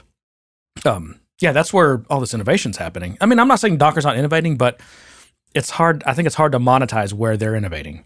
Yeah. I don't know. For some reason, I have it in my head that Amazon's going to acquire them. Yeah. Well, why buy the cow when you can get the milk for free? Just for the portfolio. Yeah. To beef it up. All right. Number 9. I'm going to make a bold prediction and say that I believe that at some point next year, Benioff may transition his role into just full-on chairman and elevate someone to the CEO I can see position. that. I think I've said that. I could see him being executive chairman and letting Keith be the CEO. So I think we're half right. That's half right. I mean, he did elevate someone to be CEO, but it's co-CEO along with him. He couldn't let go. He couldn't let go completely. We were close. Yeah. No, that was good. That was fairly... What's the word for that? Insightful of us, John. I know. All right. Number 11. I think, 10. Another thing, this, the function as a service, I think that's going to be, I think that'll have a breakout year. If it did in 2017, it definitely will in 2018. The what? I feel like I'm right about that. Just functions as a service.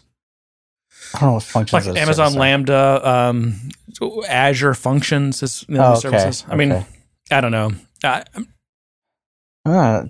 seems like I'm not sure it's lived up to the hype it had a year ago, but it's I don't know. I'm going to give myself half credit on that. Okay. I won't argue. Yeah. 11. There's been a ton of hype around microservices, and everyone has seemingly been trying to, to migrate their code base to microservices. Let's split this up and turn everything into microservices. And I think what's going to happen is people, and it's already started to happen, so this is also not a tough prediction, but people are realizing that's microservices are actually they're a good fit for I think a relatively small minority of applications. Yeah. I was going to say that when I started thinking about microservices and trying to understand them, I liked the idea of them, but then I saw all the problems with cross communication across those services and the chatter between them. And I'm like, holy crap. How do you orchestrate this? Right, because it's all for the most part, it's all HTTP between these different services. Yeah. And so you have to model out all that latency. Yeah. And it's a completely different way to manage services. And I think if you're going full on microservice spec, your data store is also separate, is it not? Well, they're supposed to be able to run independently. Yeah. Well, typically, every microservice that makes up your application could potentially have its own data store. It's responsible. So you can't even rely on a single hub of data anymore. No. So I'm like, oh, this is crazy. So I think what going to happen is right now, I feel like in 2017, people were embarrassed to say they still built a monolith application. I feel like that's going to be back into the okay to do column. It's okay to have a monolithic application. A lot of applications should be monolithic applications. Yeah. I think monolithic. So. I think I've nailed that. I think so too. It was a year ago.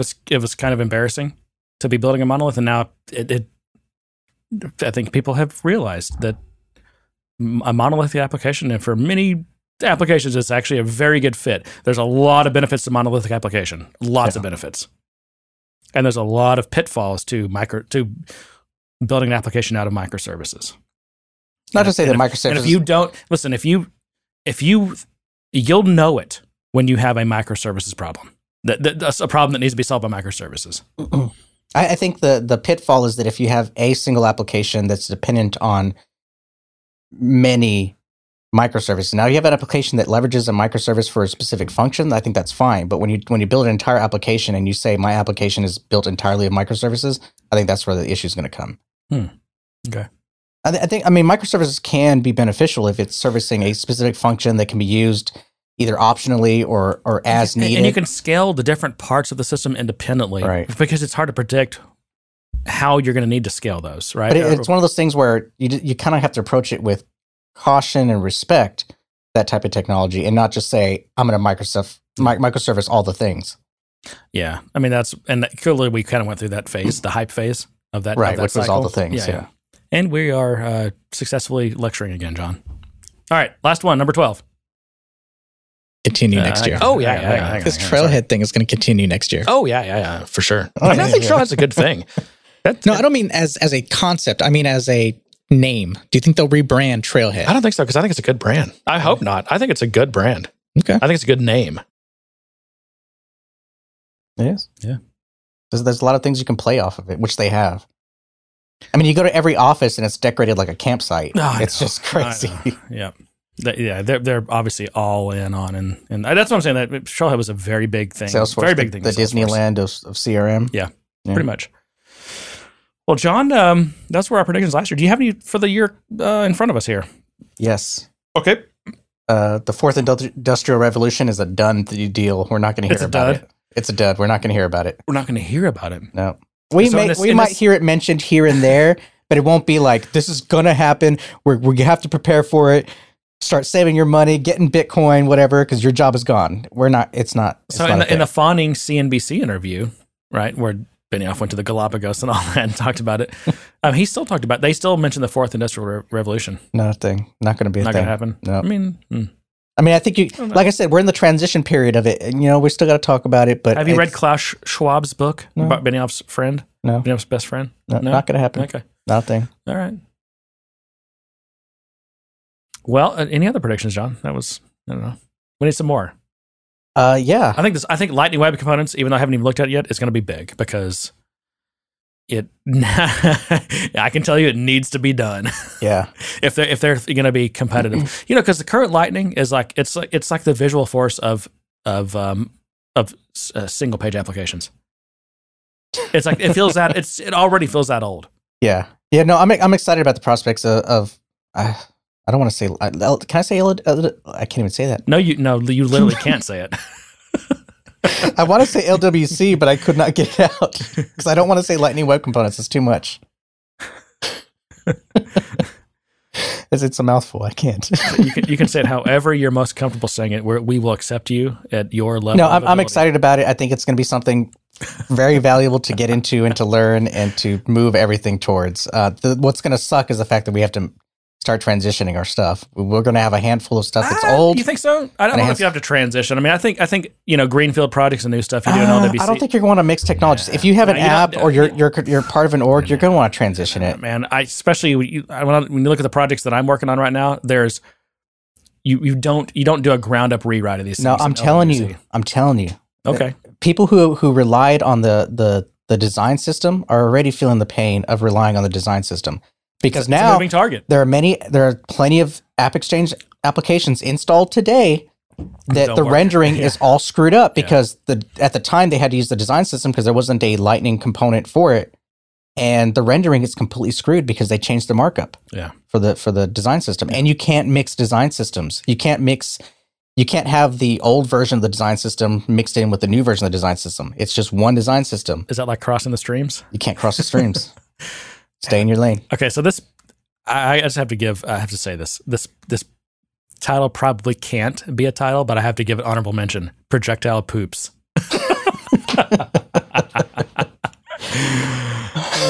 Maybe it can be a title. I don't know, but if it's not, I had to at least mention it. Maybe not. The visuals alone. Were you at my house when I was mowing?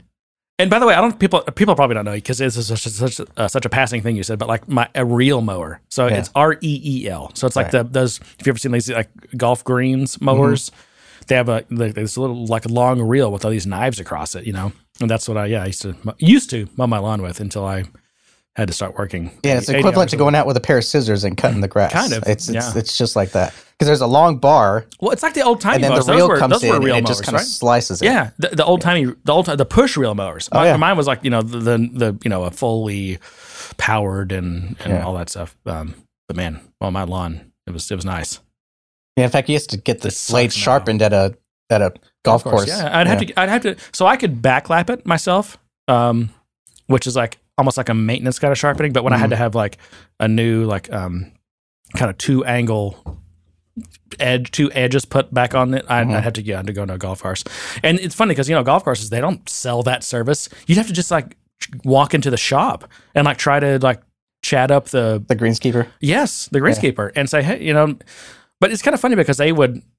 Some of them would be like, yeah, we just don't have time. We can't do that. But a lot of them are just like, they think it's like, they thought it was pretty cool that like, I'm into this. I'm doing this at home, and slip them I usually pay them about $100, slip them $100, and they put it because they had to put up. They have this like huge like $15,000 sharpener. They would put it up on, and it takes probably 30 minutes to do it. So, it's not. It's not trivial. It's not trivial at all. No. Yeah, and you have to really know what you're doing. If not, you'll destroy your blades. I mean, I think mine was like a 9-blade. So yeah, you definitely want to know what you're doing.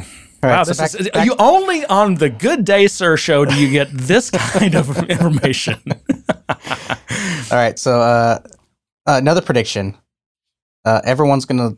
I don't think the conversion to Lightning is going to be as big a deal. I know people are concerned about the fact that it's going to be Lightning first in October, so everyone will be on Lightning by October by default. Like even if you're on Classic right now, you're just going to switch over to Lightning. I was going to force over to Lightning. Mm-hmm.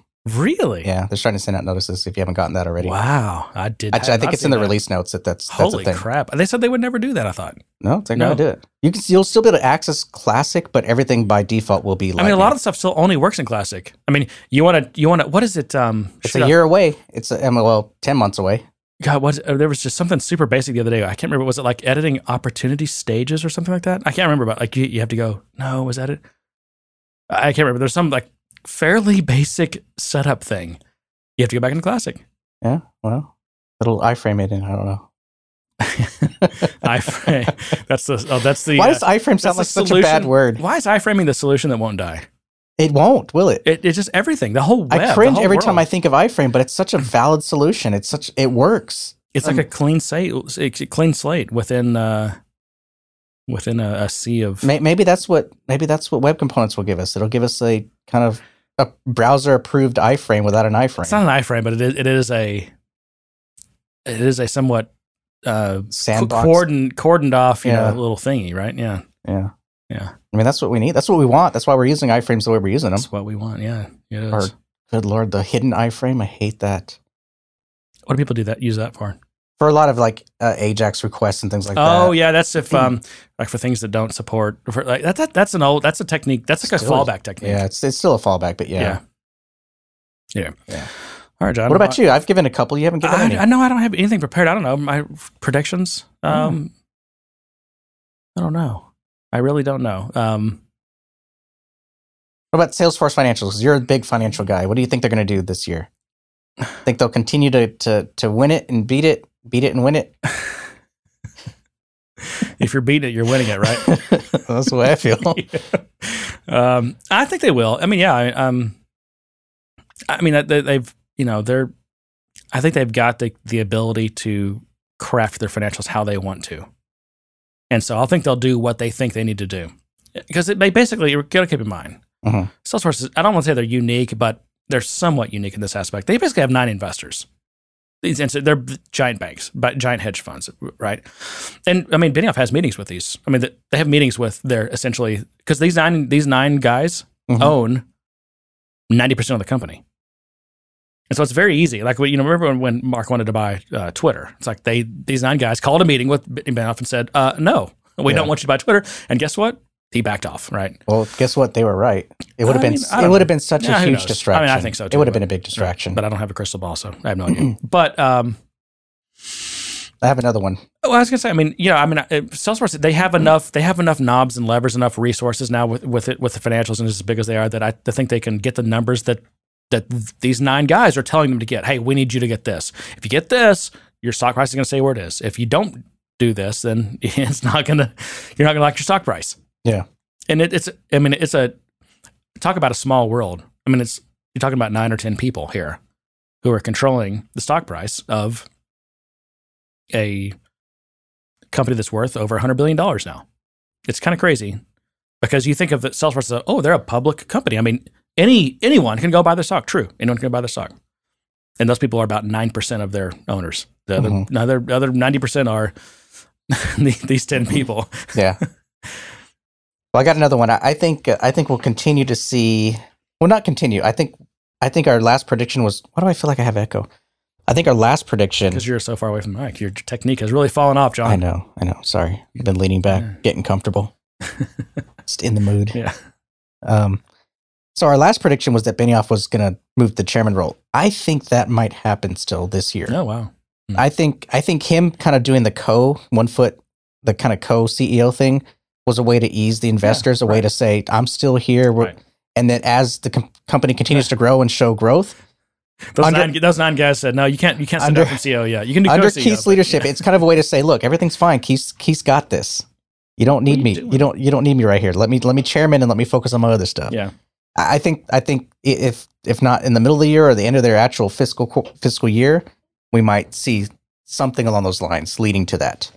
Maybe not official, but I think it'll continue. Yeah, I can see that. Because even this article or this interview where he's on vacation, he talks about how busy he is, and then he gets into some of the stuff that he was able to do now that Keith was kind of handling all the day to day.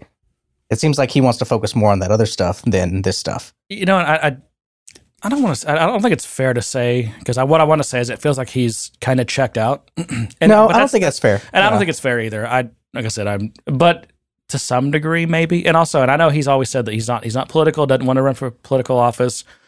You know, you remember the, let me see if I can find it. You remember this one, right? I'm not a Democrat or a Republican. I'm an American. Well, I mean, so they publish like the billionaires and who they give their money to, and he was a 100% Democrat. Now he's gone to 100% Democrat. He used to give to, I remember because we found out he gave to, this was years ago, but he gave to Paul Ryan and some other Republicans. Kind of even. I mean, more to the Democrat side, but still. And now he's 100% Democrat. I think it just seems like what else? What did he do somewhat recently?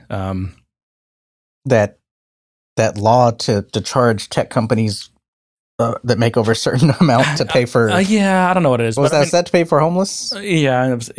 Homeless. So I don't know. It sure just does seem like in some capacity or another. He's very involved in politics. He's very involved in social issues, and I think that's where his passion is right now. Not to say that he doesn't care about Salesforce. He's not passionate about that, but I think he also has this other passion that he wants to maybe focus more on. So I see him moving more towards that, and I think that leads to my assertions that he's probably moving in that direction. And I think the best place for him would be to continue to be chairman, but to let Keith completely own the CEO. Yeah, I mean, I just think he's more passionate about those things than he is, CRM and machine learning. His conversations with Kramer have gotten a bit repetitive, so I kind of might agree with that. Yeah. He's just kind of going through the motions, it seems.